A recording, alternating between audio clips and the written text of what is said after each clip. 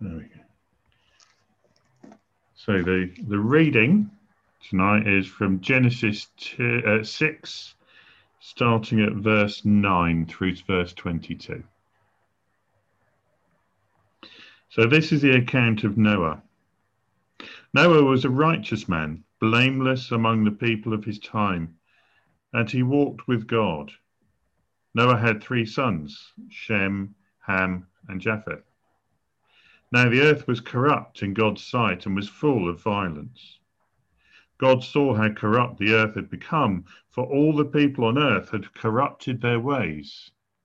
So God said to Noah, I am going to put an end to all people, for the earth is filled with violence because of them. I am surely going to destroy both them and the earth. So make yourselves an ark of cypress wood.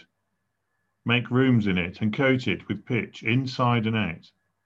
This is how you are to build it. The ark is to be 450 feet long, 75 feet wide, and 45 feet high.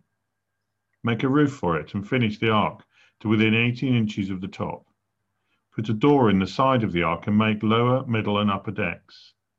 I'm going to bring floodwaters on the earth to destroy all life under the heavens. Every creature that has breath of life in it, everything on earth will perish. But I will establish my covenant with you, and you will enter the ark, you and your sons and your wife, and your sons' wives with you. You are to bring into the ark 2 of all living creatures, male and female, to keep them alive with you. 2 of every kind of bird, of every kind of animal, and of every kind of creature that moves along the ground will come to you to be kept alive. You are to take every kind of food that is to be eaten and store it away as food for you and for them. Noah did everything just as God commanded him. This is the word of the Lord. Thanks be to God. So, Father, we just pray for Chuck right now, that his words will be your words for us to hear. Give us open hearts to hear what you have to say through him. And we pray this in Jesus' name. Amen.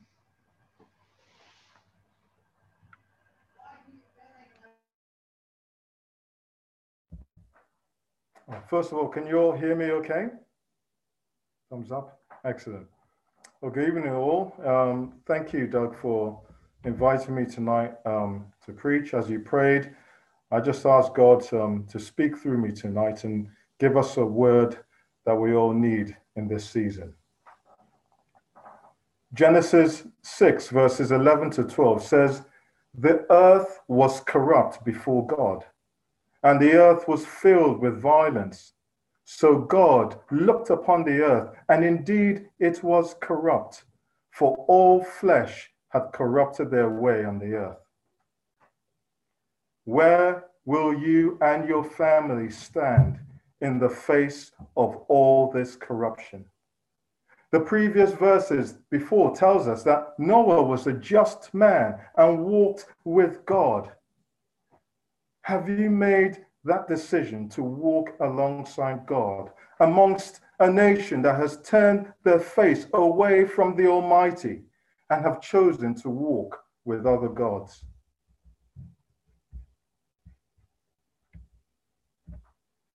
The gods that the nations follow may not have been carved out of wood or gold to resemble created creatures, yet they appear more sinister in their concealment, and their only ambition is to exalt the self above the knowledge of God. Where do we stand? The great divide is more evident than it has ever been. On the one side is the self and its rationale that has exchanged the truth about God for a lie. Thus, it worships and serves created things rather than the Creator. On the other side is the only truth that God alone, through Jesus Christ, is to be worshipped, praised, followed to the ends of the earth, no matter the cost to our lives. He has gone to the unimaginable depths of human depravity to rescue us and set our feet upon the only solid foundation there is to be found, Jesus Christ, our Lord and Savior. We, as the children of the Almighty God, are to lift up our eyes to the hills and ask, where does our help come from? And in response, we are to cry out, our help comes from the Lord, who made the heaven and the earth. As we set our eyes on our Redeemer, we are not to be distracted by the things of this world. Should the armies of the world advance upon each other, our eyes are to remain set on the Lord. Should the lawless one be revealed and he uses all sorts of displays of power, our eyes are to remain set on the Lord. When we set our eyes on God, we will not be distracted by the signs and wonders of human achievements that serve the lie. Those things dazzle and entice, but will ensnare many to a life that will be devoid of the greatest love that we will ever know. The things the world promises and delivers can only feed your flesh and not your soul. Spiritual nourishment can only be obtained through God and as the Holy Spirit works within, granting discernment, faithfulness, wisdom, power, authority, and much more. It cannot be compared with the things of the world, which promise with its promises. If you invest in false gold, you will have nothing of worth at the end of the day. Like foolish merchants congratulating each other on their rare find, spoiled by self-adulation and enticing others to follow suit, their joy will surely tarry for a moment. And when the sun returns, what will he find? And what shall the judgment be? 1 Corinthians 3 verse 19 says, for the wisdom of this world is foolishness in God's sight. As it is written, he catches the wise in their craftiness. Will you follow the shoal of fish enticed into a snare by the bait masquerading as riches and promises from a fallen world? While the world revels in the absence of truth, like Noah and his family, will you walk with the Lord and give an ear to his instructions to prepare your ark? Prepare the ark. Children of God, you are being called by your heavenly Father to prepare the ark.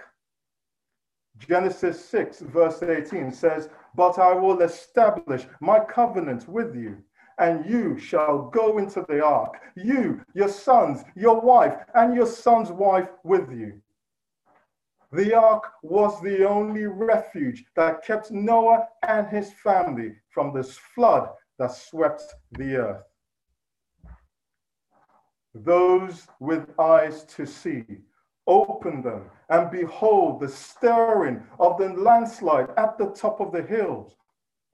Your eyes are constantly set to the hills, on your Maker, so that nothing will catch you off guard. Many are walking with their faces to the ground. Many are walking using each other's eyes as their only compass. And many more are sleepwalking with a sign in their chest saying, do not wake. They will not see the trouble that comes from the horizon. But you, O men and women of God, will see, because El Roi, the God who sees, is watching over you, and his Holy Spirit will give you sight to see beyond the natural and the wisdom to build the ark in a rebellious age. The ark is the strong foundation that will stand against the tide of corruption, deceit, and inclusivism, which asserts that many different sets of beliefs are true. No, there is only one belief that is truth, that God so loved the world that he gave his only begotten Son, so whoever believes in him shall not perish, but have eternal life. In this time, this moment, God is calling you to build up your foundation. Wake up in the morning. Don't scramble for your tools. Know exactly where they are and start building up your ark until sunset, and thus it must continue. Turn away from the distractions of the world, for some will jeer at you, entice you to join a better cause, and may even seek your demise physically and spiritually. But do not relent, so long as you keep your ears open to hear from God through meditating on his word, prayer, and being still in his presence. You shall not be moved. God will instruct you on how your ark is to be built. You may only be at the phase of fetching the gopher wood, but press on, and tomorrow you will be making rooms in the ark. You may find yourself doing a task that may seem mundane, such as covering the inside and the outside with pitch. But be encouraged that that pitch you applied laboriously will keep your ark waterproof when the tides come crashing in. The ark previously was meant for Noah, his family, and the creatures God selected. However, the ark you are now building will house much more than animals. The ark had a lower, second, and third deck. How many are you willing to build, and are you ready to open the doors? For what use is an ark, if not to offer refuge to those who are desperate to be saved? Deliverance. Listen to God. Set your eyes on him.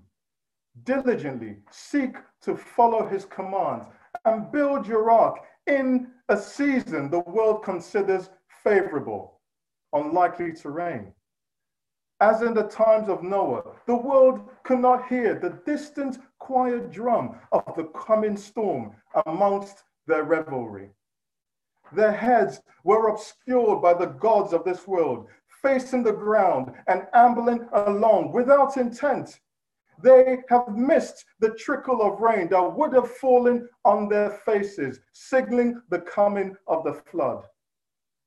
Do not be like that generation. Fix your eyes on Jesus, the pioneer and perfecter of faith. So go and tell the world the instructions the Lord has given you. Announce with boldness, humility, love, and without compromise on the truth of his word. Encourage all who will hear to build their ark. When the floods come, do not shut your doors to those crying out to be saved. Be ready with your doors wide open to offer the rooms or the decks you have built according to God's way. Though the world has mocked God's standard, on that day many will flock to your ark because you did not compromise in your belief, nor in your resoluteness to follow Jesus, no matter the cost.